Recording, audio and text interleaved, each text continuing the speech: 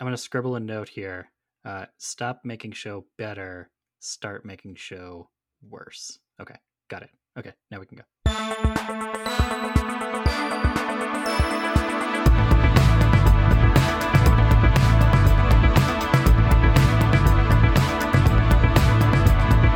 Welcome to the Second Best Show. My name is Ori Aviv, and I'm joined by my co-hosts Sam Cohen. Hello, hello. And Bobby Downey. Beep, boop, boop, boop. Today, we're going to figure out once and for all which spaceship is the second best. Engage your warp drives. It's the Second Best Show.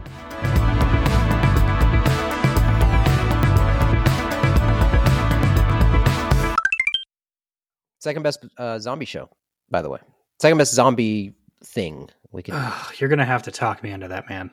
Okay, then no, I don't want to, because if you're not, I don't care. Speaking of zombies, we have it's Wednesday. The coffins have opened. When you guys rise, how do you just rise like completely like horizontal and just kind of like in the 90 degree, like in a 90-degree angle? Or do you just kind of get up, roll out of your coffin like you're rolling out of bed, or like how are you rising? Mine's like a pneumatic, mechanism that's sort of just like me waking up. I'm just shot straight out of the coffin, and then I awake airborne. And I think it's the best way to wake up in the morning is to just be, hit terminal velocity. For me, I'm more like a marionette, like yes. a beginner, like an intermediate beginner puppeteer who's just learning how to operate a marionette. So like my limbs are kind of like bouncing all over the place and my head's kind of like swiveling back and forth. But I eventually get there.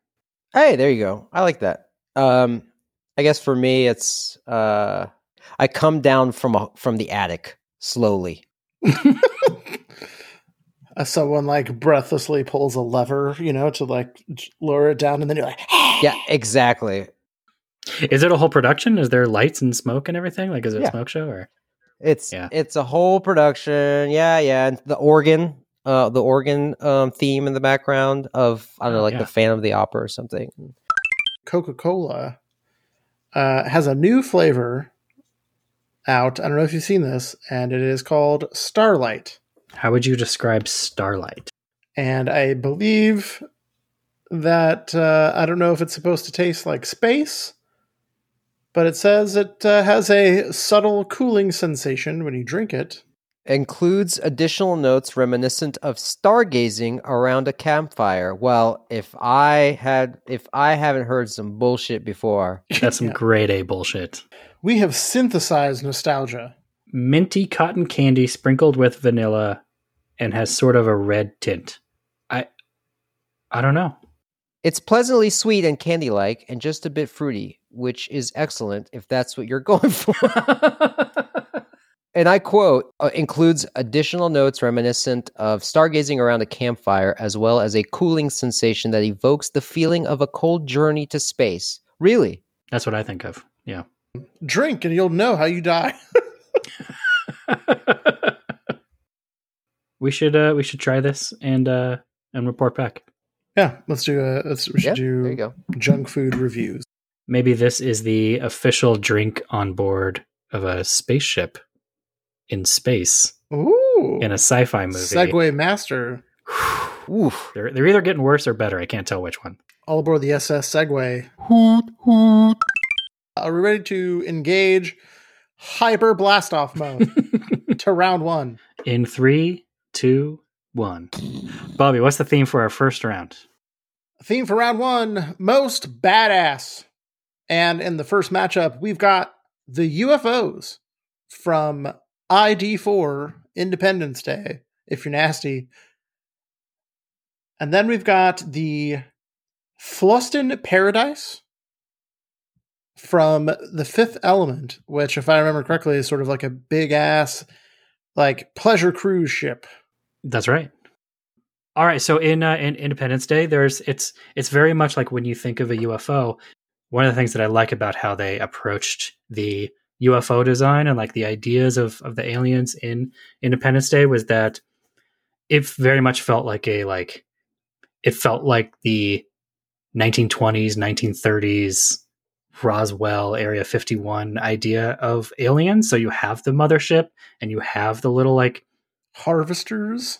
Yes. So you have the mothership, you have the harvesters, and there's that relationship between the two where the harvesters can't operate if the mothership isn't there. And I love that kind of shit because it was definitely updated for when the movie came out, but it was like that's the classic idea of an alien invasion is, oh my gosh, it's the mothership.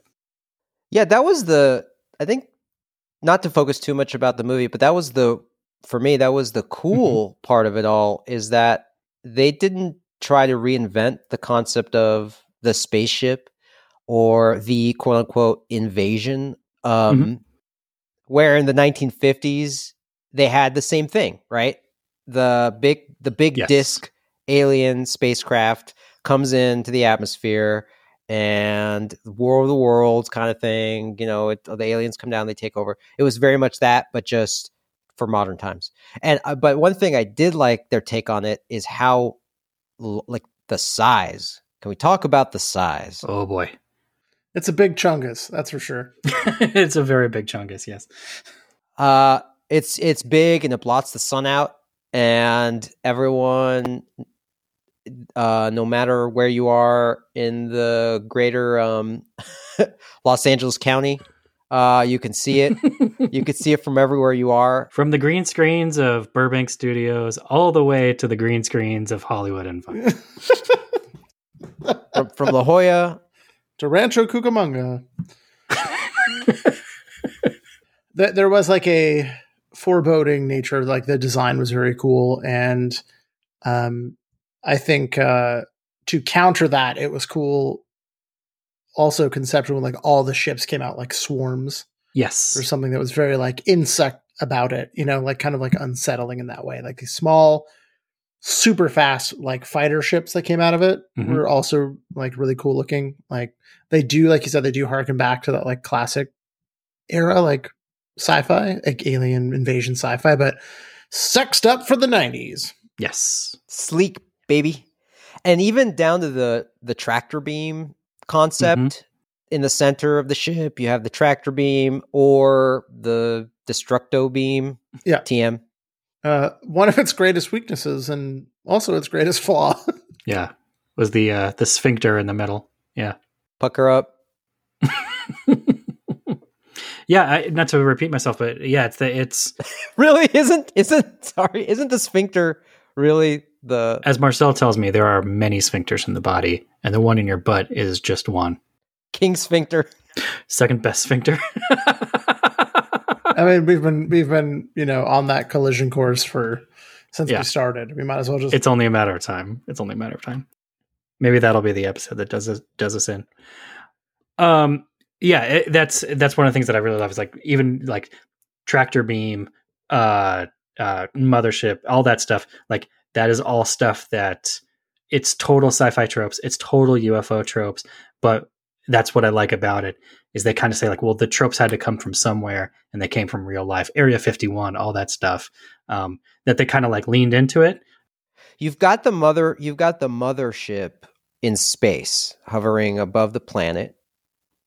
And then you've got the individual large scale destructo machine, spaceships, the disc shaped spaceships that are above the city.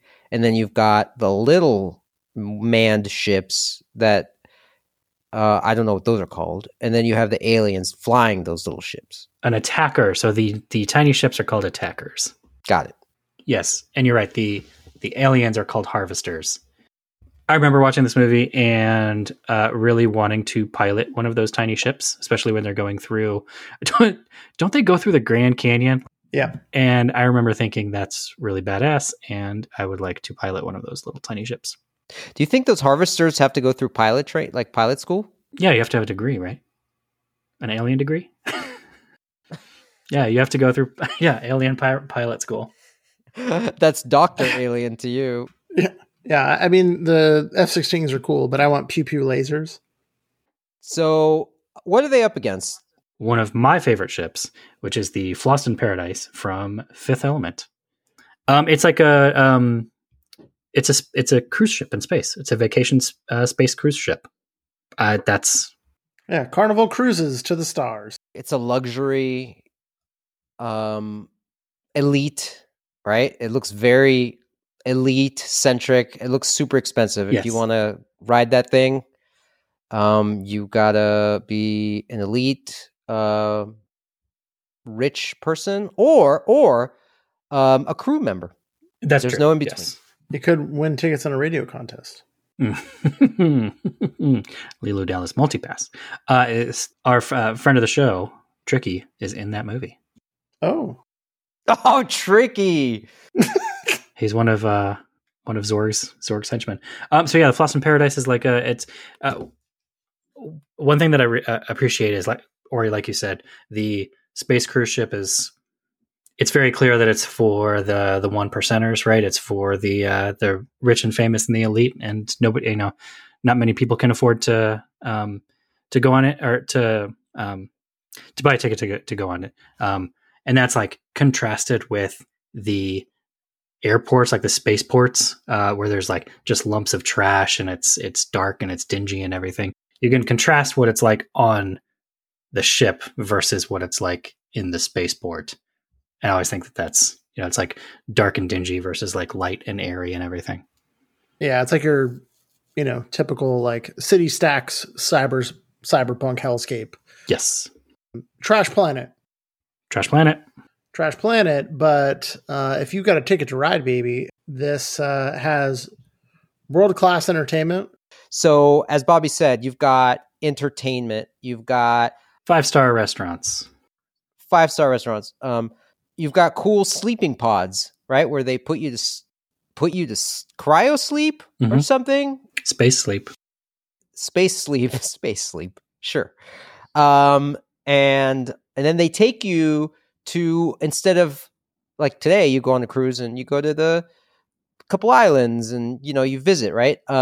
Instead, they take you to planets, which I thought was really cool. So this ship is going to take you to Venus and a bunch of other planets, and that are all hellscapes. But in this movie, it's like a nice water planet that they go into the atmosphere and they do a little cruise around, in the air, and while you eat dinner and all that. Anyways, when I watched it, I wanted to experience that. That was really cool, and I wanted that. Yeah, it's got the ship is it stands out too because I think there's this fun contrast of the architecture, like of the ship and the interiors are these big open windows, right? Because you are meant to be seeing these, galactic vistas, right? And so a lot of it are these big cylindrical windows or round windows, but then juxtaposed with like very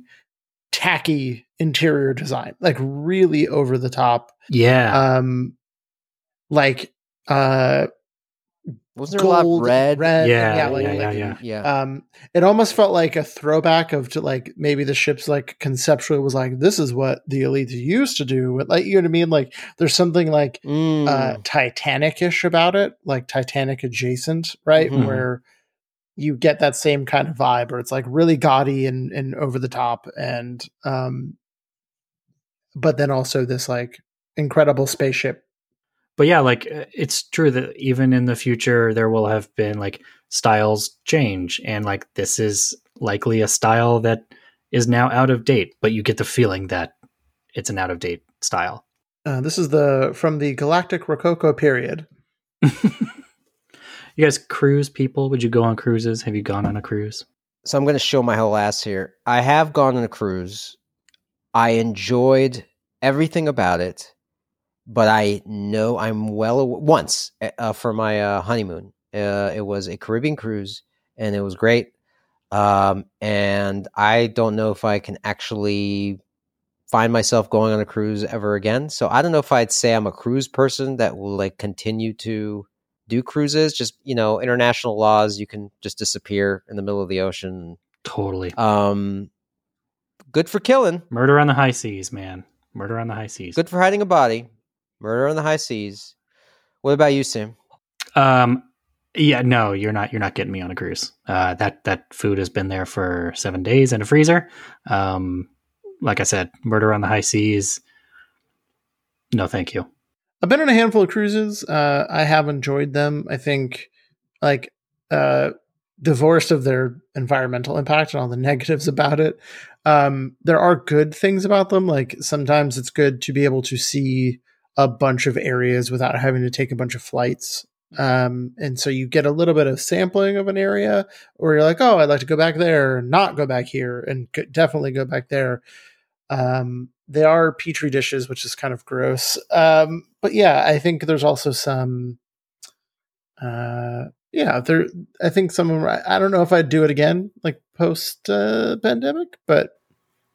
All right. So which is more badass? I'm going to move us along. So UFOs from Independence Day or the Floston Paradise. Now, we left this, I think, on purpose, kind of up to interpretation. What does badass mean? Right? To each of us, it might mean something different. I think more like aesthetically, more just cooler in concept, that kind of thing. How much destruction it can wreak, how much havoc that can also play a factor. Sure. I don't know. What do you guys think? Which of the two? What are your votes? I'm going to throw a wrench in this early and often today. So both of these, I guess, spoiler. Yeah, spoiler. Both of these explode at the end of the movie. Of course. Space Titanic exploded. But I'll say this: the mothership in ID4 looks like a goddamn sewer inside. It's just like green and steamy, and it looks real super humid. And I don't think I would want to be in there. It looks balmy. It's real balmy. Real balmy. Yep. It's humid. Whereas the Floston Paradise, it's it's a little dated, but and a little ostentatious, a little gaudy. But I feel like I would want to be on there. I would want to. I'd want to spend some time on there. Also, it goes. It travels like I guess light speed. It travels in space speed, and my gut is telling me that the Floston Paradise is more badass. I'm with you, and I think it's the really dramatic architecture and like the open windows design. A lot of spaceships, it's like tight interiors with not a lot of like viewpoints, right? And that and that's purposeful, because like, I don't know, I feel like a lot of ships in sci-fi or whatever, like these are battleships. These are like this is for cruising. This is leisure. This is a leisurely ship that's just like cruising through the stars, and you get to see all these like incredible sights. And I think that's what's drawing me to it. Like, as this like very chill, very laid back, lo-fi spaceships to study to. I think I'm leading with that as well. What do you think, Corey? I love it. I love how probably if we were, I don't know, 15 or 16 and same question, which is more badass, we would have said probably the ID4 machines. And now we're like, what's more badass? Chilling out and buffet and a comfy chair and a show and a lady being like and a show. Yeah, dinner and a show. Now that sounds badass. Pretty badass. Yeah, stasis sleep, please put me in stasis sleep right now. Yeah, and then stasis sleep by a cool 9:30 p.m. and I'm done. Yeah, it's unanimous. It's unanimous, guys. It's the Floston Paradise for me too. Floston Paradise. Yeah, Floston Paradise. Takes it.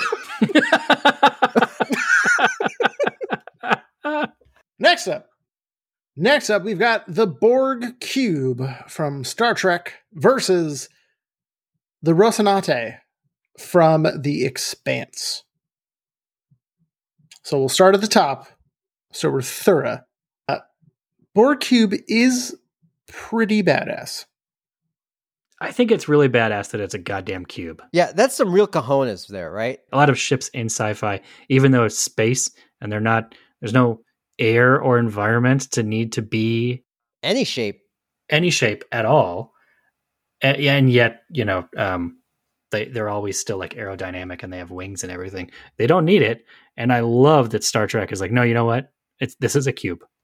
It's just a cube. Yeah. It's a cube with lights, and I'm here for it. Yeah.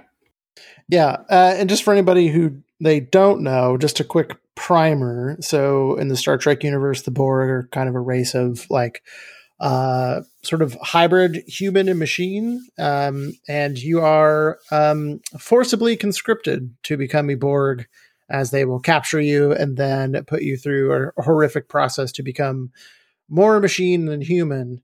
And then you join a hive mind of the Borg, which are all connected. And they fly around in these big, oppressive, powerful, and scary-looking cubic spaceships, which I think is probably up there with the Death Star. Is one of those things where you see it show up and stuff, and you're like, "Oh, shit's about to get real." Resistance is futile, Bobby. It is. Who would win in a space fight? The Borg cube or the ID4 circle? The Frisbee or the Rubik's Cube? It does kind of look like a Rubik's Cube, doesn't it? My money's on the Borg. Yeah, I think so. I think I'm going Borg also. Yeah. Yeah, I think you're right. It's because really those lasers can come out of it has, you guys, the Borg cube, a cube has 6 sides in which it can fire a laser at you.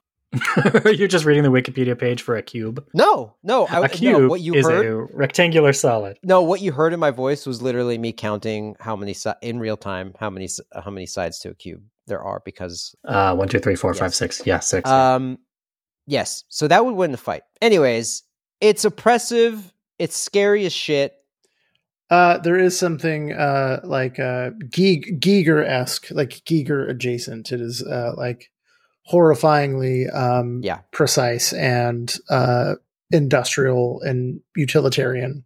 Industrial, yeah, that's the word I was looking for. I was thinking like mechanical or something, but yeah, it's very practical. Okay, the interior of it is just as horrible and oppressive as the ID4 ship, right? It's all steamy and green and impractical. Catwalks that are not, ADA compliant. There's no lead nowhere. There's no arm rails or stair. It is all very. The ship, even just moving around, it seems dangerous. Like the ship is basically bodies as batteries and a hive mind, and then weapons. Because like their literal like only task or mission is to expand, is to create more of themselves and to build harvest bodies, very much like the ID4 aliens, or harvest resources, as it were. Yeah. See, I think out of all the designs, this one seems to me the most kind of, if you really think about it, the most efficient from an environment that doesn't have an up or a down. Ooh. Right? Or doesn't, where up and down doesn't exist. Well, I don't like that at all. Which, where like the ID4 ships, they clearly, like, can you imagine that little beam? If you want to use that beam to attack in space, you literally have to like rotate. Yeah. And point it at the thing, right? Where this Borg cube is really in whatever position it's in, it's always got a line of sight to its target, which is frightening. Ooh, which is pretty badass. It is badass. Its competitor in this round is the Rocinante, which is from the series The Expanse. It's a pretty badass ship. It is in this world, it's essentially like there's Earth and then there's Mars, and there's a war between the two because Mars used to be Earth folk until they said, hey, we're tired of your shit, Earth.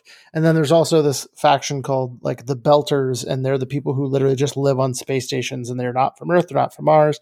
And it's these 3 factions sort of playing out this like sweeping political sci-fi drama. And the main crew, your lead characters, come into possession of the Rocinante, which is like a Martian warship.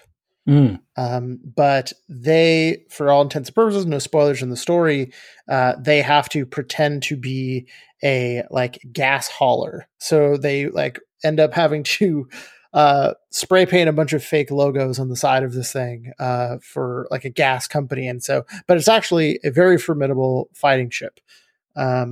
It's really awesome and well done. If you look at pictures online or if you've seen episodes of The Expanse, in that it is this very,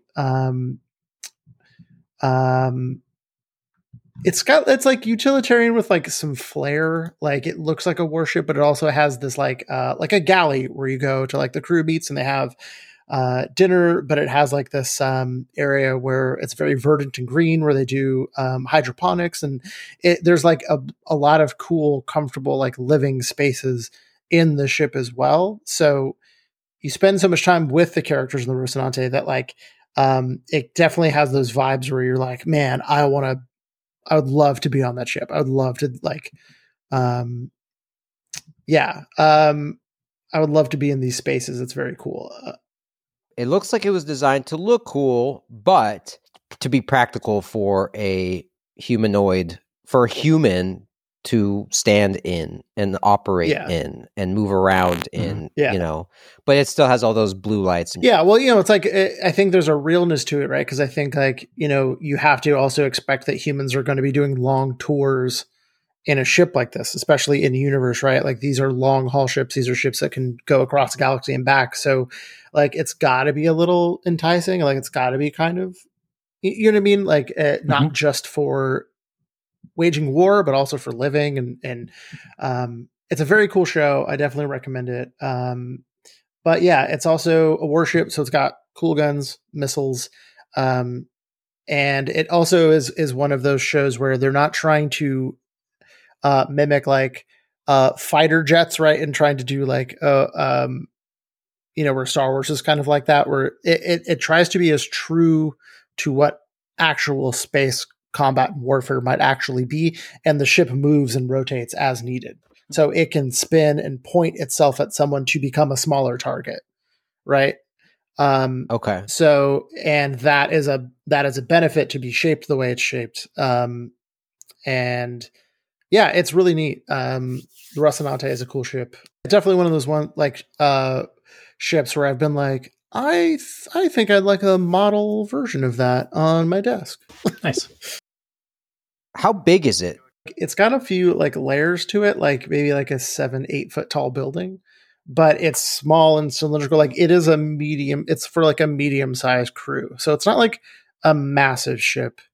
It's probably somewhere in like a medium sized range where that thing is, it's not really fast. Okay. But it's not a big hulking capital ship full of people. It is meant for long haul engagements and travel. So, does it have warp speed capabilities? They don't really have a concept of like, right. Oh, we're going to go into hyperdrive or how they just can hit, there is a development of a certain type of like engine drive that would hit like at a certain, like take you at a certain speed. And so they can travel crazy fast, but they don't call it like hyperspace or whatever. And then there's also that plays a lot into the show is if you're going to go that fast and you're going to pull these like high G maneuvers, you see the physical toll it takes on the characters' bodies as they're doing these things at these high speeds. And so they have like systems in the ship that'll like juice you up with steroids or meds or stuff to make it so you don't like lose your guts in your helmet from doing these like certain maneuvers. So there's the military tactical realness introduced to these like big spectacle sci-fi battles. And so that's what I really appreciate about it, because it makes you think about stuff that you wouldn't think about. And most sci-fi is just like, oh, pew pew, lasers flipping, doing corkscrews and like all this, whatever, and it's just like fun. And this is like, yeah, no, we can't turn away from this missile. We got to take it head on, because if we turn right now going this fast, like our heads are going to explode. So what do? We either risk do we risk all, they call it stroking out. Like you will have a stroke if you do this because your blood will change. Like, do we risk having strokes as a crew, or do we take this missile head on? Like it's like tactical decisions like that. And played out in the ship, it's very cool. It also does like excellent, like the show has like that cool like heads up displays, and there's displays everywhere in the ship and like holographic displays. They do a really good job of that too. Like there's that like data everywhere, you know. Do they use their arms in the air? Do their arms get tired? A little bit like that, but most of it actually is very practical. It's like I'm pulling a display towards me and hitting buttons like on screen. Yeah, because they're like unlike the other ship we're talking about, like the Floss in Paradise. There's windows everywhere. Like there's no windows. Every view that you see is from a monitor because there's no glass. There's no windows. Like so, if you lose your cameras or whatever's outside the ship, you're literally flying blind. So yeah, there's like I said, there's that aspect of realness that's introduced to the show that's super fun, or the world. You know, it's a series of books as well. I would like someone to tell me to not stroke out at some point in my lifetime. Like, chill out, man. Don't stroke out. Okay, that's pretty badass. But which is more badass between the two?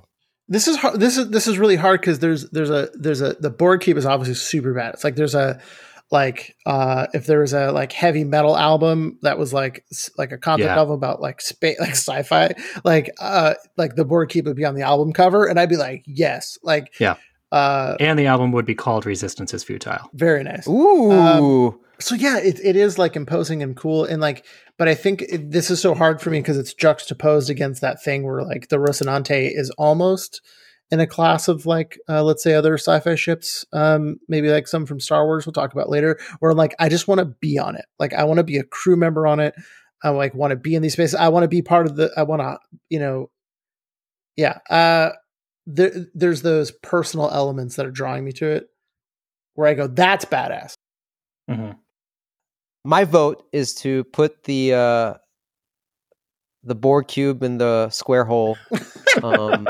Just to get the little hammer out and dunk, dunk, dunk, dunk, dunk. Dunk, dunk, dunk, and move it on to the next round. It's just like you said, I can't divorce that heavy metal cover with, you know, from a badass perspective. Well, and another second best show theme is the singular purpose, and that singular purpose of the board cube of just we expand. That's what we do. We take things like we just like we have the one purpose, and everything else is in service of that, and that's terrifying. And I feel like that's really badass. So it sounds like the board cube, 3x3x3, baby. Yeah, there you go. The board cube assimilates it. Goodbye, Rocinante. Resistance is futile. Next up, we have Spaceball 1 from Spaceballs versus the Milano from Guardians of the Galaxy. Okay, I'm going to just start us right off. Spaceball 1, it turns into... It transforms. It's a transformer. Also, yes, it's a transformer. It transforms into a cleaning lady robot with a vacuum, right? Like a humanoid. Like so, in its regular form, it's a spoof of the Star Destroyer in Star Wars. It's supposed to be like this giant aircraft carrier type, just like this super long, super big Star Destroyer. But yes, it transforms into a housekeeper with a vacuum when it goes from suck to blow. That's right. It's a giant weapon of mass destruction floating through space, and it's got basically an entire small country inside of, you know, the square footage of a small country inside of it. Basically, it's just gigantic. It's got a zoo, a 3-ring circus, a shopping mall.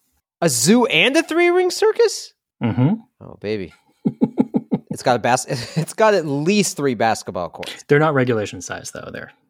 And then, yeah, it converts on a flip of a button. Yes. Mega Made.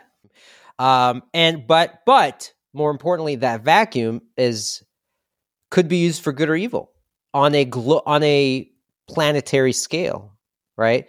So it's kind of similar to a Star Destroyer, in which it can destroy a planet.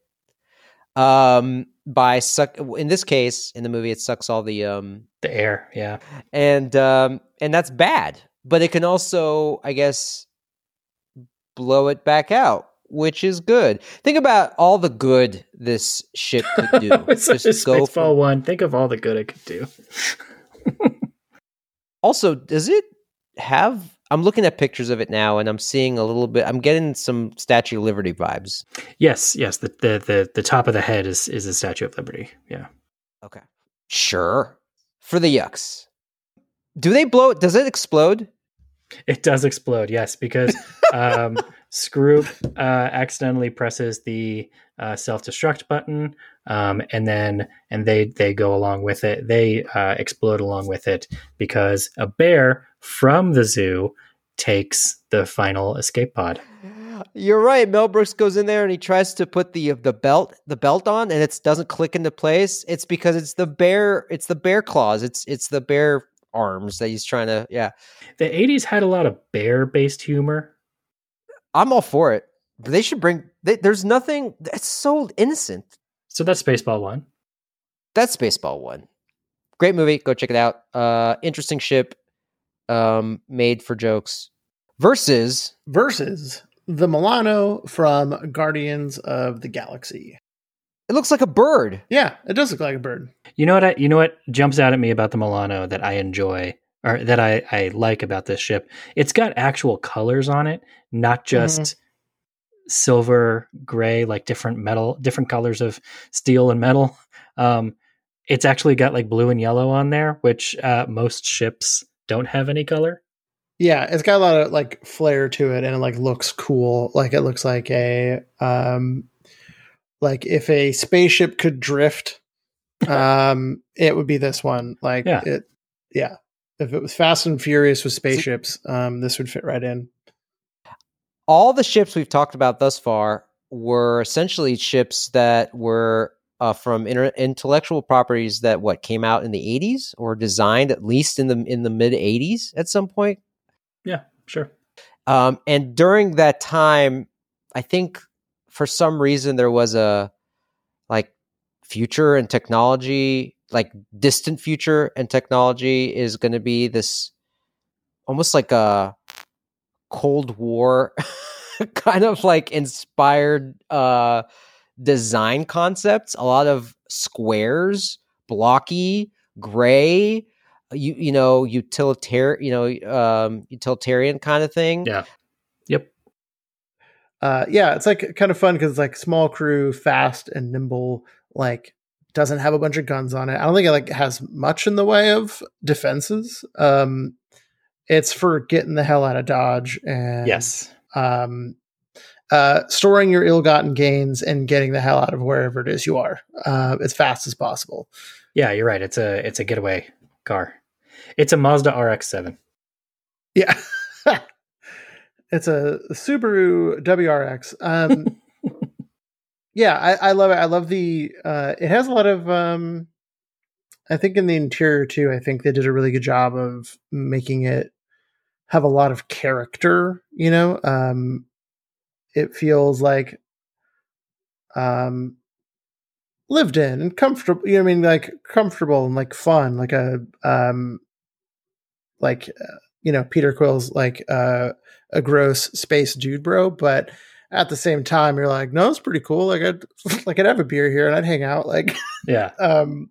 It's got like a little bit like and not in a pejorative way, but a little bit like a man cave vibe to it. But again, not in the, like a man cave I'd like to maybe hang out in, not an actual man cave, which I do not want to hang out in.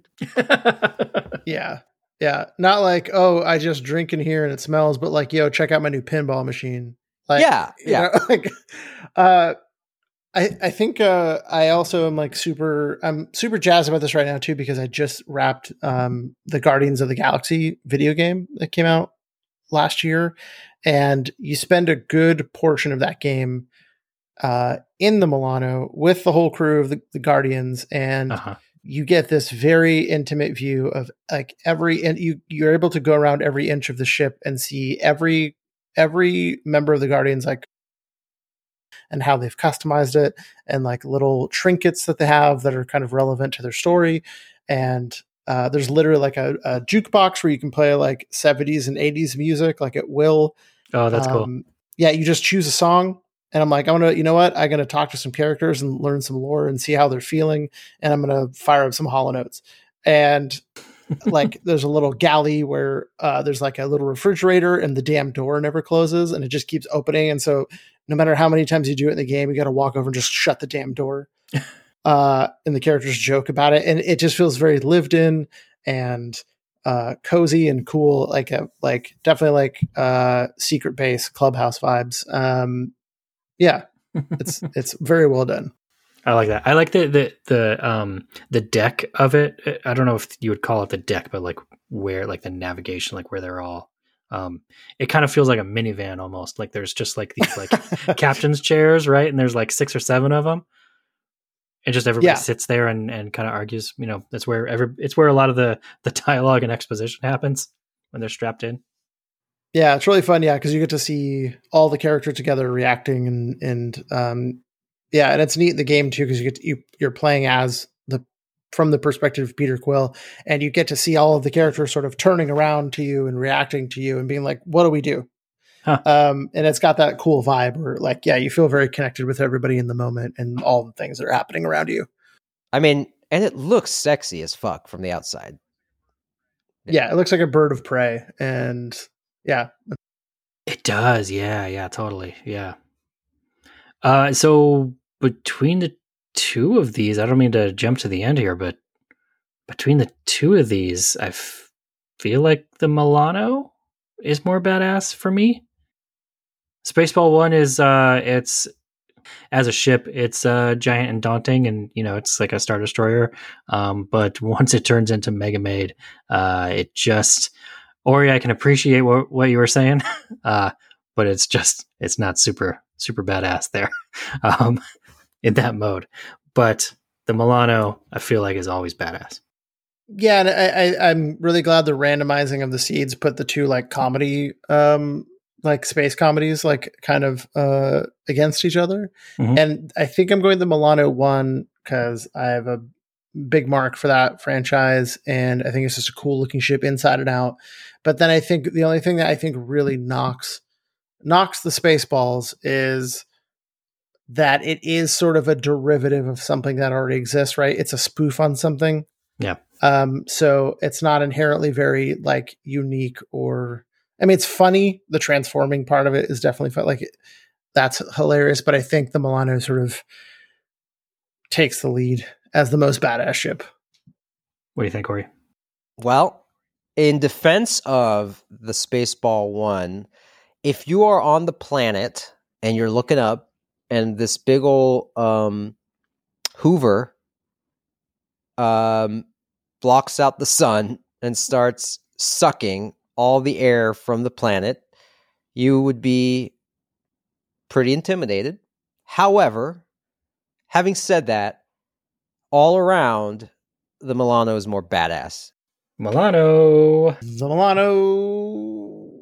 Texas. Last matchup, round 1, most badass. We have Discovery 1 from film 2001, A Space Odyssey, versus the TARDIS from Doctor Who. Guys, for a couple years, I was very much into Doctor Who. Me too. Yeah, there was a couple years there. Yeah, I think like the newest reboot, I sort of kind of fell off of it in the last year, 2 years or so. But yeah, I think from the reboot, from like the Christopher Eccleston seasons, I was on board and super enjoyed it. Yeah, I'm a big fan. And the TARDIS, I think, is like timeless and awesome. It's iconic. It's probably, I'm looking at, I think we'll talk about our lockouts later, but I think out of all the ships we've talked about so far, it's probably the most iconic. Yeah, it's a classic. It's a classic ship, and I love that it doesn't take itself too seriously, right? It knows that it's ridiculous that it's a spaceship that it can travel through space and time, and I think it speaks to the low budget of the original Doctor Who show, like way back in the the actual first 50s and 60s Doctor Who. Why it was a phone box, but I just love that it's just like it doesn't take itself too seriously. Yeah, and it's badass for a lot of reasons, I think, too, like because it is kind of has this self-awareness that they don't really touch on, like it is a living being, right? Like yes, in certain ways. So like it's not Doctor Who ship, he's sort of like in league with it. And I don't think they really explored that like too much. What I also love about it is that it's very just looks like it's kept together on the inside by like toothpicks and bubble gum, duct tape. Yeah, and it's kind of looks like it's like kind of always falling apart, and he doesn't know how to use it, and he's just ringing bells and pulling levers and like twisting knobs, and there's just like it's kind of it's very silly. It's like a conversation between the Doctor and the TARDIS of like you can tell like there's like a little back and forth if like the TARDIS doesn't want to do something, but the Doctor's trying to convince the ship almost to do it and like yelling at it and everything. It's adorable. Yeah. You were saying that that's badass because of those things? Yeah, I think it's like, I think what's fun is that there's like, yeah, because it is very physical, right? It's not just like a steel room with a touchscreen and a chair, right? Like, there's lots of analog parts to this very sophisticated being / ship. And I love that because you just like, when you're watching it, you want to be like, I want to pull that lever. I want to twist that knob. I want to do, you know what I mean? I want to hit those random ass buttons that don't mean anything, or they do, or they don't, who knows? But he's hitting them. Like, I think the design is very like unique and fun and like super over the top. And I love that conceptually that like, spoilers, as the Doctor changes, the like interior of the TARDIS changes. Yes. Yeah. And so you always get to see a fresh take in how it sort of aligns with the character or how this person is going to play the Doctor, like that's pretty badass. TARDIS stands for time and relative dimensions in space. I also want to point out that I love the TARDIS because I also love like in the opening credits that like the TARDIS is always just shown just like hurtling through space, like flipping over and spinning and not like just flying in place. It's like just haphazardly hurtling through time and space. Yes. Yeah. It's fantastic. But its competitor is the Discovery 1 from 2001, A Space Odyssey. What do you guys think? Badass?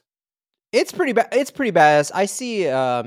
It's funny that these two were kind of pinned up against each other because this one has also got some agency of itself, right? Some self-awareness, some level of self-awareness of itself with Hal. Before you talk about Hal, actually, can we just real quick talk about the design of the ship and how it's not kind of like the Borg cube that we were talking about? This is another ship that lets itself play with not being aerodynamic. It's a big sphere connected to a long pipe. And I guess that's the anti-gravity part of it. But yeah, it doesn't look like it's flying through air. It looks like it's flying through space. Yeah, it wasn't designed, at the Honda Arts and Design Center. I can appreciate that. A good spaceship should, if it's meant for space, it doesn't have to look like it's meant for the sky. And it should be asymmetric. I love me an asymmetric ship. No, I agree. Like it should look bonkers. It should look absolutely ridiculous. Yeah. Yeah, it should the function should dictate the design. Yeah. You know what I mean? Not if it needs to look that way because it needs to simulate gravity, right? Or go at a tremendous speed or whatever, have different compartments for different reasons or whatnot. It shouldn't be about what it looks like. Nobody gives a shit in space what your ship looks like. Unless it's a vacuum cleaner, right, Ori? Then it looks real daunting. Yeah, brought to you by Hoover. Anyways, what tell me about HAL. What's Yeah, so HAL 9000 is the operating system of this spaceship. It kind of runs the show, right? It rudimentary, looking at it from a rudimentary perspective, it opens the doors, it wakes you up, it it's got complete control over all systems of this spacecraft. It is sentient though, or at least it mimics that sort of behavior. Yeah. And it creates it kind of plays against our protagonist a little bit. It plays the antagonist role in this movie. Kind of what happens kind of when you play God with machines and computers and all that. Yeah. I think I think definitely a retro futuristic sort of take on the ship too, where the interiors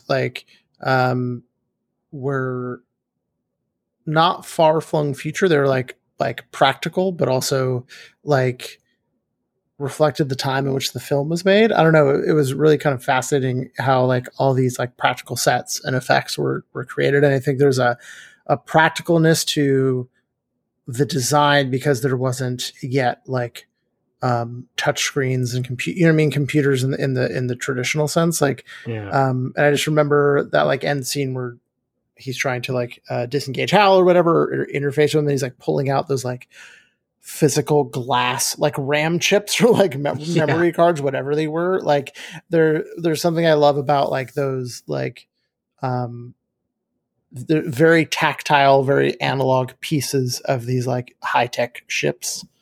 And yeah, I feel like the first half of that movie is just spaceship porn aboard the Discovery one. Oh, it really is. Like, oh yeah. Yeah. Just because of the way that the movie is and the way that Stanley Kubrick like directs it, like it's so slow and it takes its time and it breathes. So a lot of those scenes are exactly what you're talking about, Bobby. It's just like these like long drawn out scenes where like you're just chilling. I think of like the beginning of the movie where it's just like a dude in a space airport kind of thing. Like I think he's on the moon, right? Or something like he's in, it's like a connecting flight. And it's just, it's just him in this giant spaceport. And you're just living in it for a couple of minutes. It's great. Yeah. I think there's one moment too that kind of stands out, and it's like where they're on that one part of the ship. I think it's on that connecting flight, or this ship connects to that before it takes off. Mm-hmm. But there's like a, this sort of cylindrical, or not cylindrical, there's a round sort of rotating part of the ship, and you see someone walking around it, almost like a wheel kind of spinning, and you see someone like walking around it. And it's just, that stuff is so iconic and like fascinating. And it makes me like, the ship aside, I think there's something to be said about like this, and then also not in the list, but like the Nostromo from Aliens, where they actually built it. Like they actually built these sets. They actually built these, like they missed that sort of era where stuff was not just like CG'd or shiny chrome and with like, touchscreens everywhere. You know what I mean? Like it was a, Yeah, you move the thing with your hand, right? Like you move that's like the table with your hand, or the machine with your hand. Yeah, and the peak of the movie where he's okay, spoilers for a movie from 60 years ago, but like the scene where he is trying to disable Hal, and you're right, like in a movie. That same scene made now would be a guy typing furiously on a CG computer, whereas in that movie he's tearing this, like Bobby, like you said, like he's tearing these pieces out of the ship while the computer like slowly dies, and it's very tactile. It's very practical, like it's very physical. Yeah. You get the feeling he's murdering the ship, right? Yeah, physically murdering this thing, right? Yeah. Would you prefer you were on a ship? You were pilot? I don't know. You were one last man standing on a ship. Would you prefer a digital, modern, touchscreen, kind of everything on the screen type of ship, or a more tactile ship that you can more mechanical?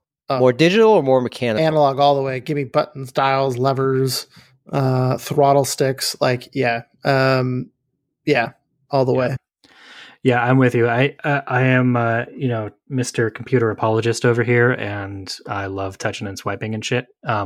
But when I'm driving a car and when I'm driving other people's cars, I can tell you that the more buttons and knobs and gears and shit that there are, I really appreciate that over putting everything on a touchscreen on one giant canvas in the middle. Give me more buttons and analog stuff. Like, give me more few like gauges. You know what I mean? Like data. Yeah. Like, don't just give me an iPad attached to a dashboard. Yeah, I hear what you guys are saying, and I agree. I would want definitely a more mechanical system, and it's for actually practical reasons, right? So think about it this way. If you are swiping and touching screens and all that, AR screens, all that shit, and it goes down, right? Something happens and it goes down. How are you going to fix that shit without access to those screens, right? If it was all mechanical and a key breaks on the keyboard, a physical key or a button, shorts or something like that, I could just get in there with my hands and, repair it with my hands. You know what I mean? And there's something more, A, rewarding, and B, more safe feeling about that. Like, I have control over this with my bare hands, and I don't need to, I don't need to use like electronic magic to figure this out. Yeah. And I always love that too, because there's I feel like in a lot of these things we've talked about, there's scenes where like something gets exploded, the ship takes a shot, takes whatever, and now like here's the person who's the mechanic who's like getting shocked with wires and like trying to hand me this part and do this, like give me that in 5 seconds, we're gonna die. Like, hand me the wrench. It's like I love that. It's like a grown-up version of like a Bop It, He's got like a twist. He's like twisting a crank. He's like pulling a lever. Yeah. Oh, so good. I wish there was more of that in games. Like, I wish there was more like, hey, I'm on a ship. Oh my God, I have to fix my ship. I don't have the parts for this. Like, that would be fun. Yeah. There's this old game, and I think it's available on Steam. It was called Hyperspeed, and it's the most like immersive sim spaceshipy thing I've ever seen. And it was one of those things where, like, if your part broke, you didn't have it. And it almost looked like you're saying where you're like round button goes in the round hole, square button. Like, if you blew up your purple square button, you had no guns. So I hope I find an alien so I can trade some money for a purple square part so I can put in here guns. Oh, I love that shit. Yeah, it was called Hyperspeed, and it was one of those old games where you needed to like flip through the manual to find a word on like page 7 of the second thing. Like, so which is more badass, guys? Man. Discovery 1 or the TARDIS? So one is like very sterile. Yes. And the other is very personal, dynamic. And very like, dynamic and kind of ragtag. Like, I think I'm going TARDIS. I'm going TARDIS too. Yeah. Like the Discovery 1 is very, it's kind of like it's daunting, and it's, I want to say the villain. At the end of the day, it's kind of a weak ship, whereas the TARDIS, even though it's dynamic and it's boisterous and it's kind of it's comical and everything, it's still a very powerful ship, and I think it can do some pretty badass stuff, and it's bigger on the inside. I'm struggling with this one because the TARDIS itself, I'm not. Doesn't shout badass to you. It doesn't shout badass to me. I understand it's like stealth. It's low key badass. Uh-huh. But neither does the Discovery 1 because it feels like you could just throw a pebble at it and it'll just break. Well, the TARDIS, though, I think is funny as though, like, they definitely portray it as it having, like, it's gutsy, like, on its own. Like, there's times where it's like, won't let the Doctor run away. Mm-hmm. Like, it's like, no, we're not going anywhere. Like, you gotta, or okay, let's go out, or let's get after him. Yeah, like it's sassy. It's sassy. It's sassy, yes, without saying a word. Ooh, yes. Okay, so TARDIS takes it. Yeah. The TARDIS travels through time and space to take it from you 100 years ago.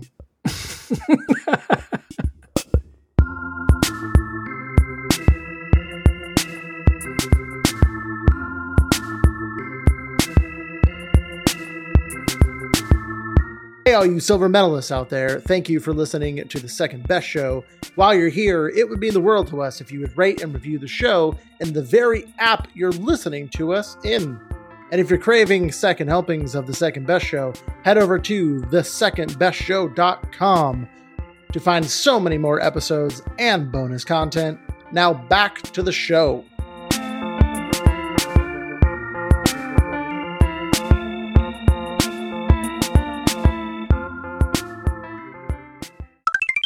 Round 2.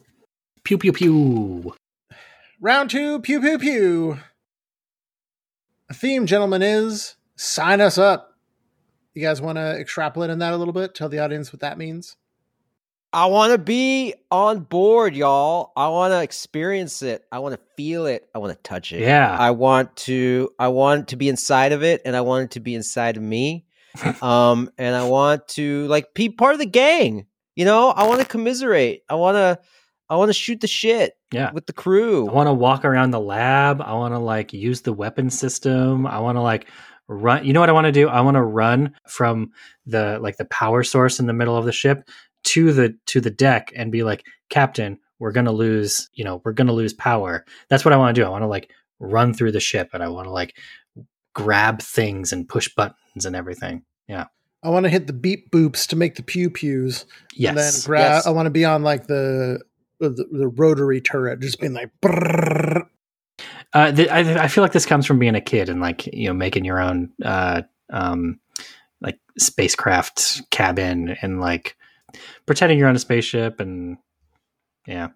This time though, when you're all of your systems are malfunctioning and you're hurtling into just deep space uncontrollably, Mom won't bust into your room with chicken tendies, with some hot pockets, with chicken tendies and some hot pockets. Because in space, no one can hear you scream. And they don't have those little dinosaur chicken nuggets. No, but they do have space slop. Or hey, it could be good. You could have like the replicator from Star Trek, and I could just be like, "Give me like a chicken vindaloo," and then zing zing, like here you go. No, we've already established this in a previous episode. You would take the pill, right, and it would be like, I'm eating a turkey dinner, and what you'd have in front of you is a replacement, like a gum thing that you would like cut, put in your mouth, chew, chew, chew, chew, chew. You get the taste of it. But then you don't swallow it. You just kind of like spit it out and put it back together. I think I'd probably end up getting fired from a Federation spaceship because I'd probably really abuse the replicator if it could truly make anything. I'd be like, Funyuns. More Funyuns. Just keep pressing the curry Funyuns button. Funyuns, and I throw up, and I'm like, oh, Funyuns. All right. So we got 2 matchups. What's our first matchup? First matchup, sign us up. We have the Floston Paradise from The Fifth Element versus the Borg Cube. Now, I don't know about you guys, but I don't want to put the cart before the horse here, but I think I know which one I might sign up for, but I'm going to let you guys go. There's a caveat. I'm going to jump ahead here to what we're all thinking, which is why in the hell would you want to be in the Floston Paradise as opposed to the Borg Cube, which is a paradise ship? No, I'm kidding. No, are we being assimilated right now? That's okay. You got it. That's my point, right? That's the caveat, is that the Borg Cube is like, it's not up to you, right? Sign me up. Don't sign me up. Yes, the Floston Paradise you sign up for, the Borg Cube signs you up.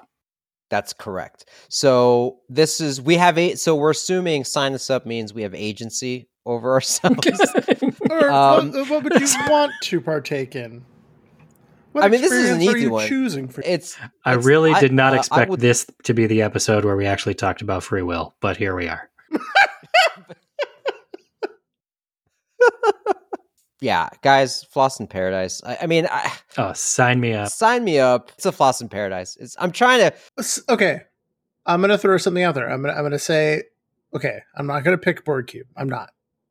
But I think the scary part of it is being one with the hive mind, and at least it's how it's portrayed. It's like there's no pain, there's no suffering. Like your body parts are made like into robot parts or mechanical parts, right? Like there's no suffering. Like you just are part of this hive mind worker bees working to expand in your singular mission to go across the universe and kill more people and make them part of the hive. Like I think there's a terrifying not release, but yeah.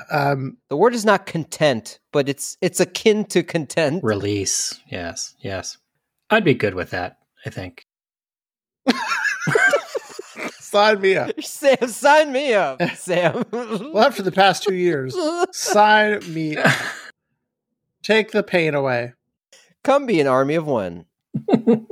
I don't know. I'd rather chill. I'd rather get up at 5:30 a.m. Find my recliner next to the pool. At the Floston Paradise before all the riffraff gets there. Put my towel and a book on there just so everyone knows it's taken. Go back to the room, sleep for another couple hours, come back. They don't let you do that shit on the Borg Cube. Is all I'm saying. Yeah. Yeah, I'm sure I could get up to some amazing astral photography on the Floston Paradise in my Star Cruise. Yes. Yeah, you can. What's a typical day on Floston Paradise for you guys? Funyuns.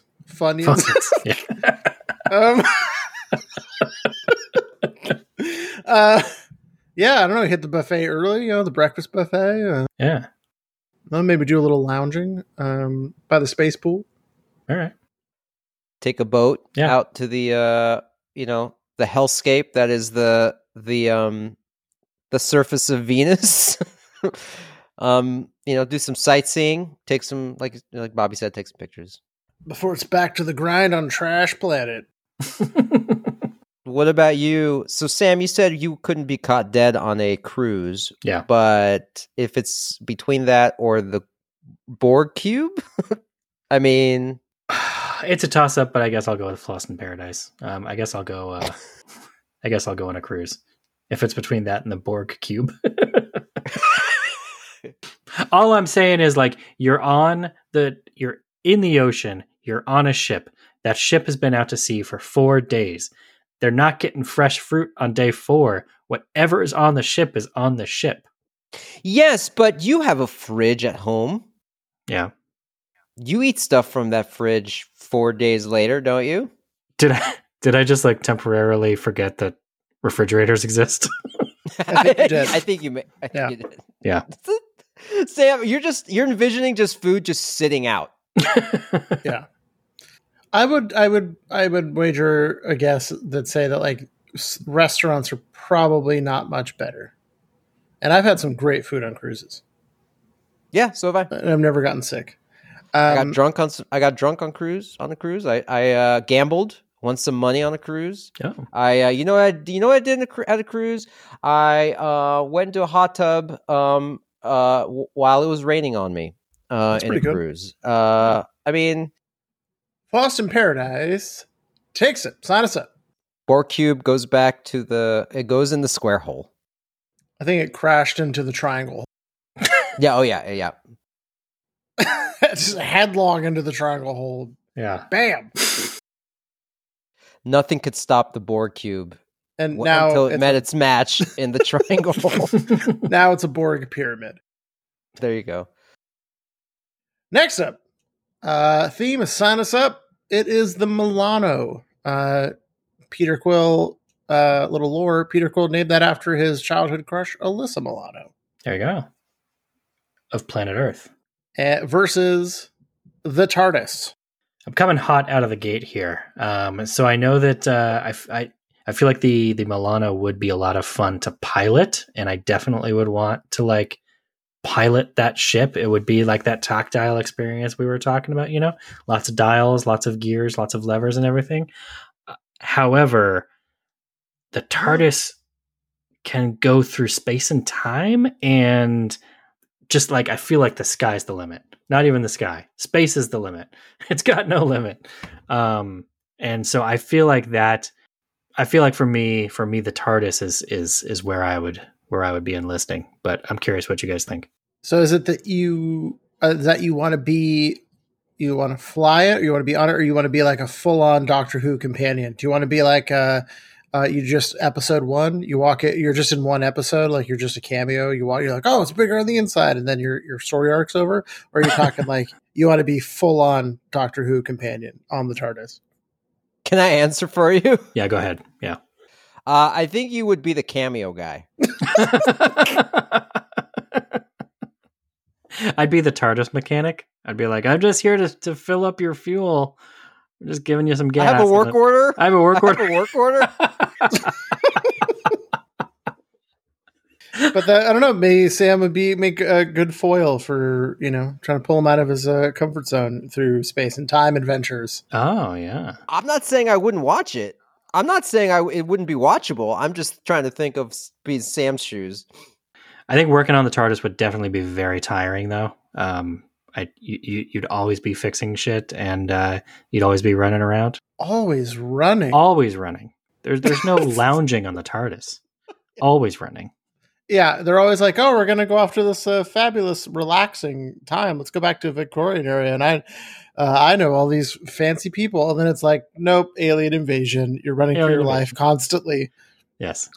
Yeah. And the camera's shaking back and forth. And, you know, the doctor looks like the wizard from Wizard of Oz. He's like pulling a lever here, and he's like turning a crank here. Yeah. So, Sam, just because the camera's shaking doesn't mean you're shaking. Well, the camera shakes. Dude, the ship is shaking. And then you like, okay. You kind of like wobble, and you're like, whoa. Movie magic, baby. Movie magic, baby. What do you guys think? What are you thinking, Rory? Me, I'd like to sign up for the Milano. I think I would have more fun hanging out with the crew. You got Rocket, you got Groot, you got the whole gang. You can make fucking pop culture references all day long and without nobody looking at you sideways. Oh man, you could play pinball, you could listen to 80s music, you could get into adventures, or should I say misadventures. You could pilot in space, or you could fly it in the sky. I'm all Milano, baby. I'm with you, and I think it's because I'm riding super high off that game where you really made you feel like part of the crew and on the ship. It was very like intimate in that regard, where many games are not like that. Like, and there's even there's literally a mechanic in the game where you are giving pep talks to the team during battles, and like yeah. So I feel like I'm there because the ship is incredible. I want to be on the crew, want to be on those misadventures. The TARDIS is enticing in being the doctor's one of his companions, but you're either going to die, or you're going to run a lot, and something terrible fate may befall you. But you're in the Guardians, man. Like, you got backup. You got this like ragtag group of family on this awesome ship, and yeah, you could blow shit up with Rocket.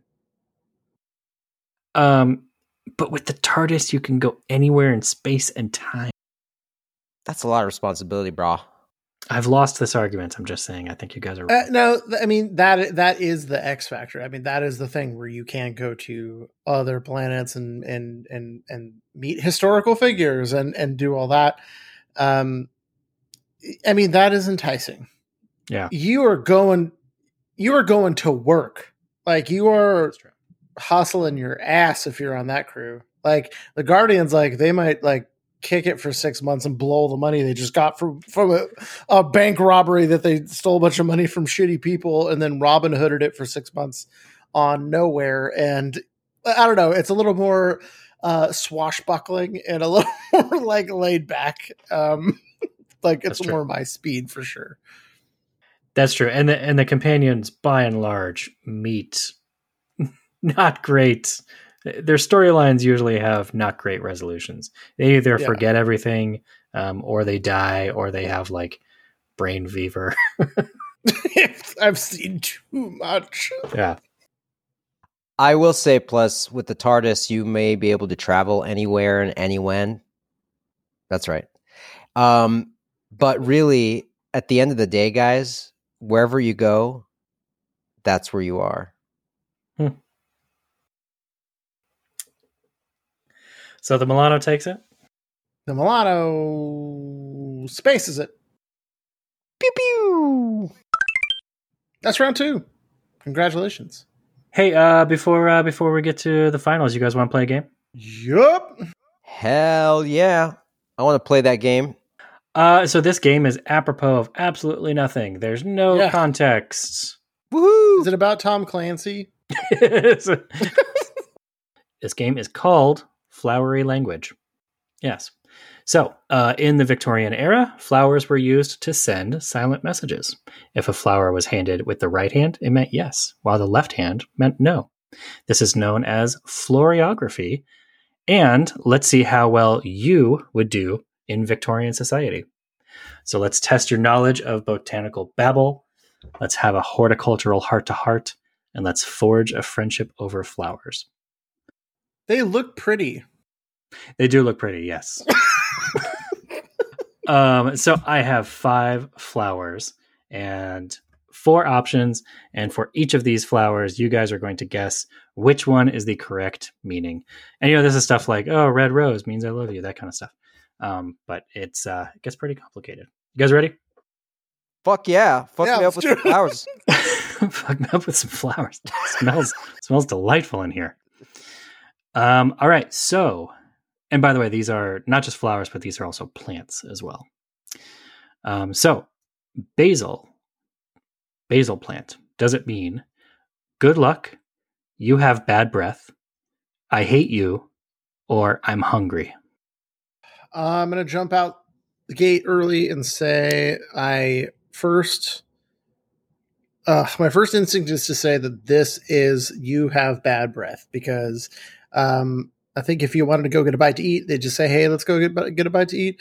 But I think it's because it is such a strong smell. It is such a strong flavor. It is also like delicious to chew. So that seems like a very practical and polite way. You're providing a solution. I think that's what it means. All right. Ori?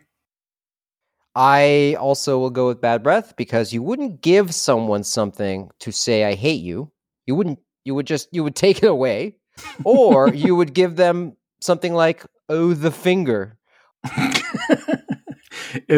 Le finger. Or, deadly nightshade. Or, or deadly nightshade. Or like, I don't know, a flaming bag of poo or something, right? So I think it's bad breath. You guys are both wrong. It means I hate you.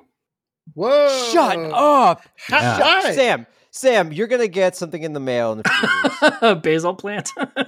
Some basil plants. All right. Hold on, Sam. Do you have context? No, none of these have context. No. Oh, okay. Rad. I actually I was looking for context, and some of them do have context, but for the most part, it's just this is what this one means. Don't know why. I basil you. Basil means get drilled, I guess. I don't know. Wow. Yeah. Green carnation. A green carnation. Does it mean you're not that bright? I don't know you. The devil is in this house. Or secret homosexuality?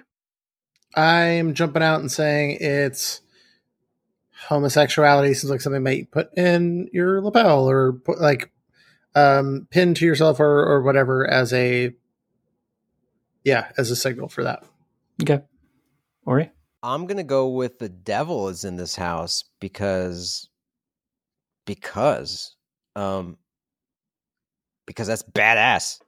The devil is not in this house because we are all secret homosexuals here.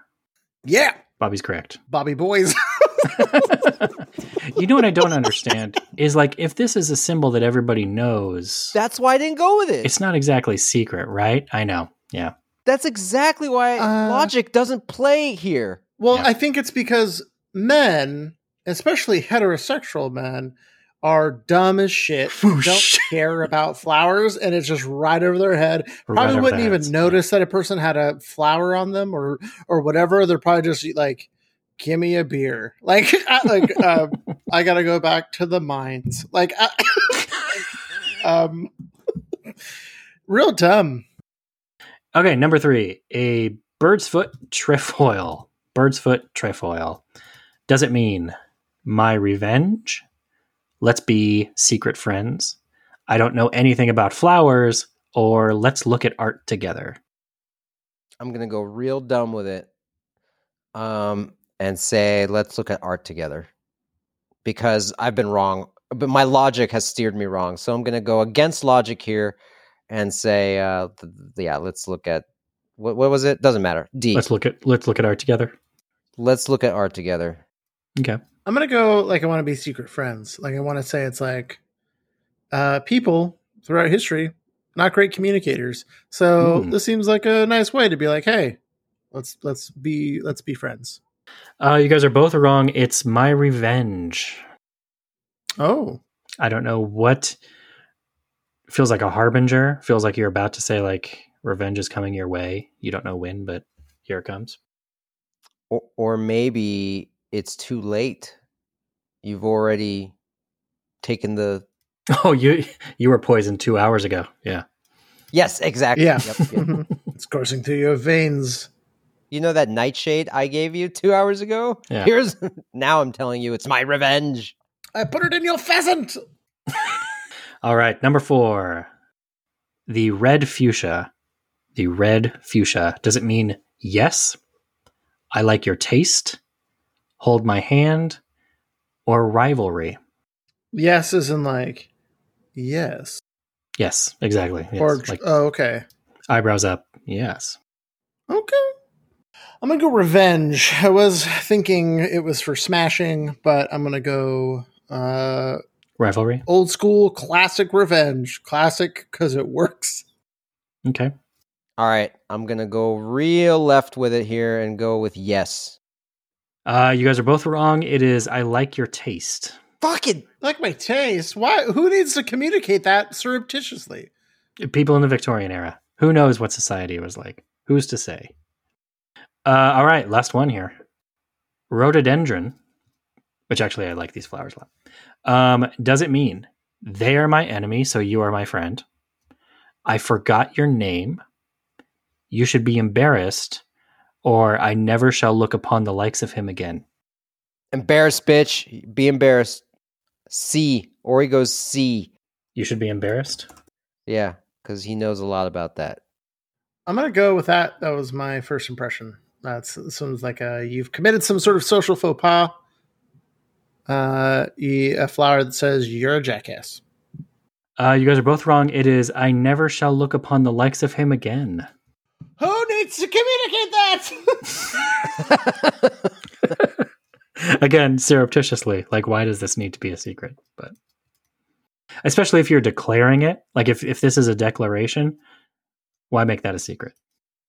Do you think that in the Victorian age, people were just walking around handing each other different plants and flowers all the time and just not speaking? It's just complete silence and just how many plant does everybody have access to all of these flowers? Yeah. Like, how much are you spending on flowers a week just to like have a conversation? It was a boon for florists and horticulturalists. Yeah. What are you trying to say with this bouquet? I'm trying to say with this flower that I'm sorry that your aunt has taken ill and lost their fortune and ill-conceived investment. Do you have a flower that sort of says that? Or I'm sorry I gave you the syphilis. I have the perfect thing for you. Yeah. I did not keep count, but I think Ori got 0 and Bobby got 2. I think. Bobby, you got? I think I may have only gotten 1. Oh, you might have gotten 1 to 0. I think Bobby got 0. No, I got 1, dog. No, he got secret homosexuality. Oh, yes. Yeah. That was Flowery Language. That was awesome. That was great. It's the final countdown. We have our final contestants. As usual, there is no theme. It is a straight heads-up matchup between the Floston Paradise and the Milano. Yep. Which is the second best spaceship? Second best behind our lockouts. I like both of these. I like both of these too. Yeah. Floston Paradise is really out of left field, though. The Milano is awesome and it's great. It is kind of a straightforward spaceship that does straightforward spaceship things. And I feel like the Floston Paradise is a little bit more out of left field. Well, yes, I see where you're going. It's a left field to think about this thing, but in space, right? Like the Milano is a spaceship, right? It goes in space. Floston Paradise is a cruise ship. Hey, that's not supposed to be up there. That's supposed to be in the water. Hey. Yes. Yeah. Yep. But it is still just a thing that we have down here, but up there. Right? It's like, it's just, you're just changing the location in which this thing exists. Like you didn't make it, we also have planes down here too. Correct. But you're right. It is sort of Space Titanic though. It is Space Titanic, I know. Yeah. Do you think that was on purpose? Maybe. Someone get Luc maybe Besson it was just jargon. Someone get Luc Besson on the phone. He wrote this movie when he was like 15. Yeah, did you see the movie that was supposed to be the spiritual successor to? I enjoyed it. We could talk. Yes, I enjoyed it. What was that? Valerian. I did not see that. Was it garbage? Everyone said it was hot garbage. It was so much fun. Okay. Why are you going to sit there and like look at this? Obviously, was a different. No, Bobby, you're right. That's what everybody said. I feel like the conventional wisdom was a little too like meh about it. I think that my vote between these two as the second best spaceship, probably the Floston Paradise edges the Milano just a bit, because for me the Milano is about who's in there. For me, the Milano is like the crew. It's like it's the vibes in there. It's not like the spaceship does like what you said, Sam, spaceship things, where the Floston Paradise is a fucking luxury cruise that goes to planets. Like that's pretty awesome. So I'm going Milano because one, I think it's the outside, right? There's the visual appeal of it. It is like stands out amongst all of these other contenders in that is like it is sleek, it is shiny, it is colorful, it is like not imposing, but it is like looks formidable. Like it is shaped like a bird of prey. And on the inside, it's more my speed because it's a small, tight-knit crew of people in close quarters, in kind of like what is like a smuggling ship, but I think I'm not one for big crowds of people and lots of people on a giant capital ship. I think there's just the more, I don't know, like there's something about the small crewness of it that's like easy to man. It's fast. Like, it can fight if it needs to, but mostly it's just for getting somewhere really quick, and it's nimble. Can fly in atmosphere like a plane or a jet as well. It's not this like hulking thing full of people that I want to be around. Although aesthetically, the Floston Paradise is kind of incredible. Interior is a little tacky for my taste. Yep. And there's not much character to it. I think, the Milano feels like not like a dorm, right? But like it feels like crew quarters. It feels intimate. It feels like that's just more my personality. I'd rather be around a smaller, tight knit group than be in a sea of people. So yeah, I'm going Milano.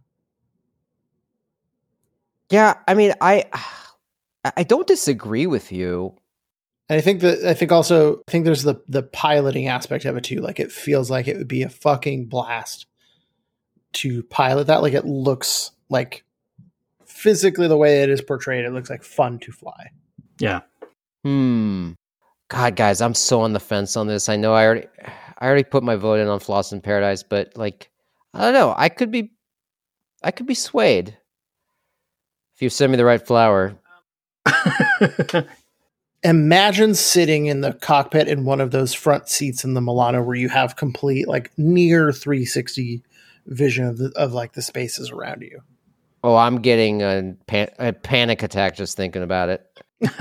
No, I'm like, yeah, sign me up.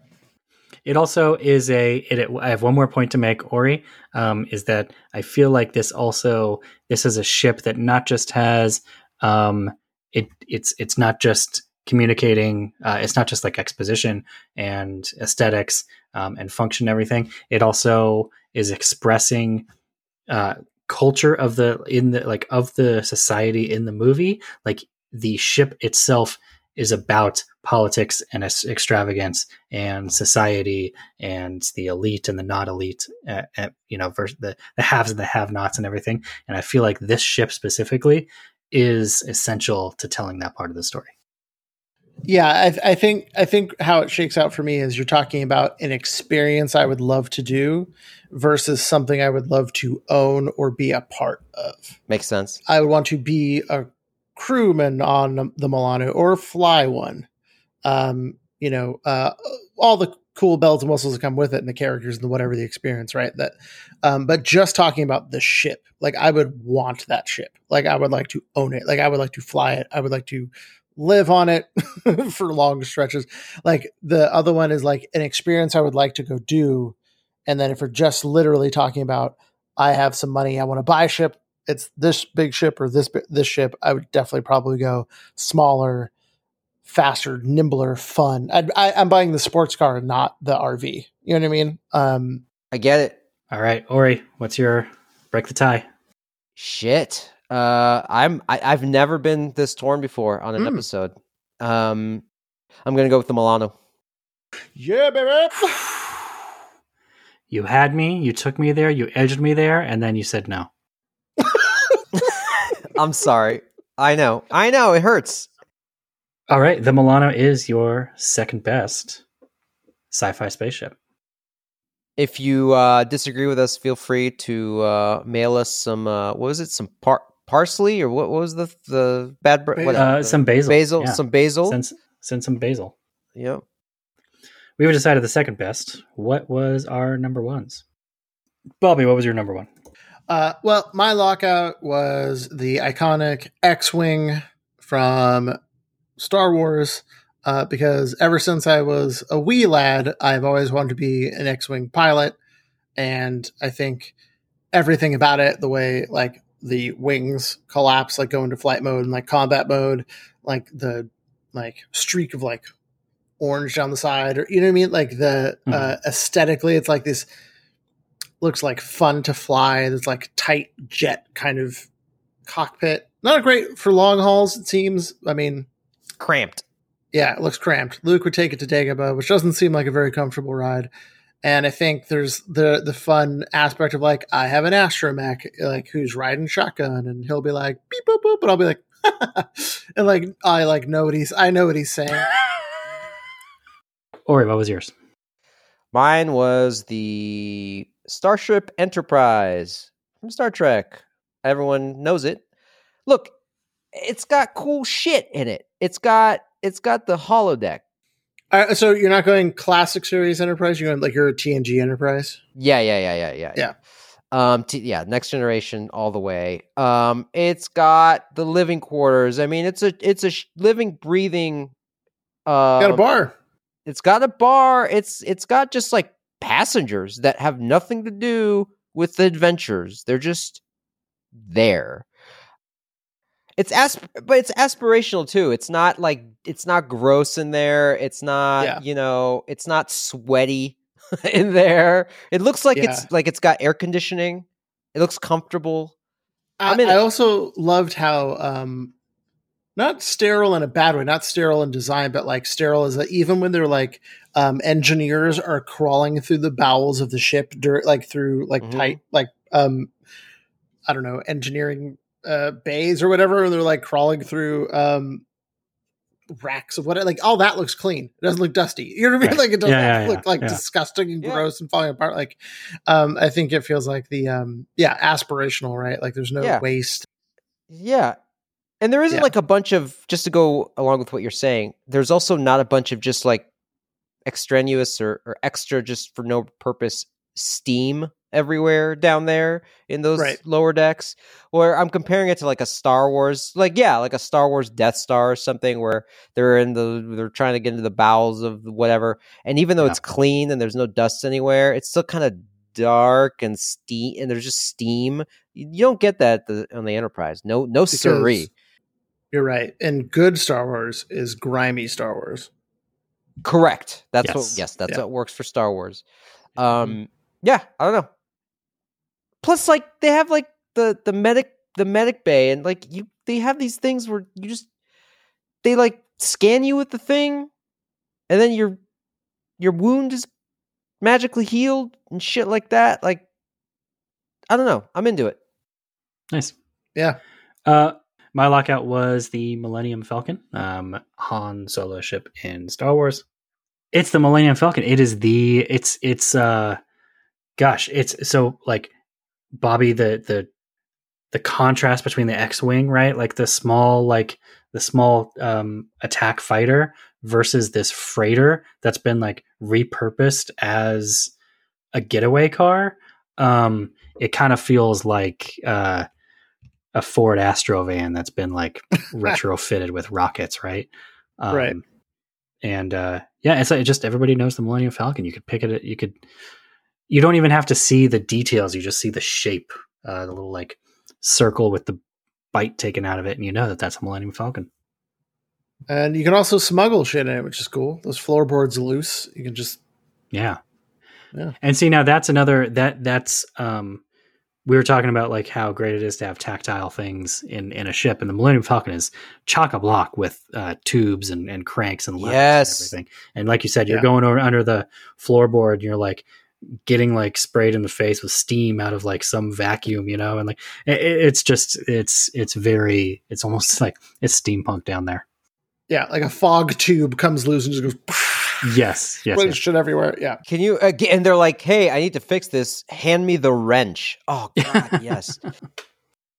Two more things about the Falcon. One, talk about a goddamn cockpit. I mean, that is like, oh yeah, you get those behind shots where you see the window into space plus the cockpit, and I mean, levers and buttons and all sorts of switches in the top, like yes. Mm-hmm. Yes. Well, let me shut this shit down. Blah, blah, blah, blah, blah. But I want my car to be like that. I want to be like, all right, here we go. I totally want to engage flight mode and just like start like flicking things and everything. Push a lever forward. Oh man, yeah. And then the other thing is that the gunner's seat always looks like so much fun. Is it a 360? Oh, it's on the bottom, right? Yeah. It drops down. Is on the bottom of the ship. 180.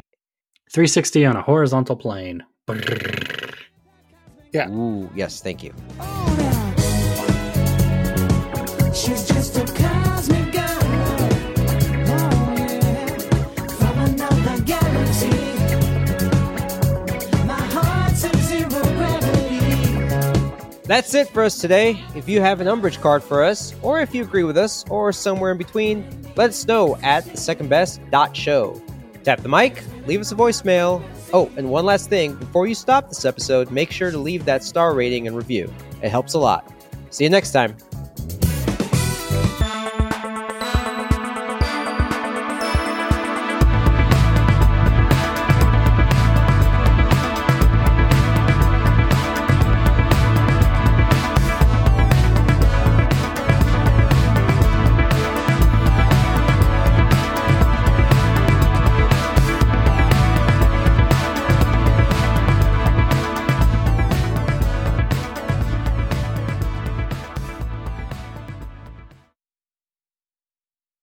the McDonald's in the 90s changed their goddamn recipe for the French fries. Bring back beef tallow.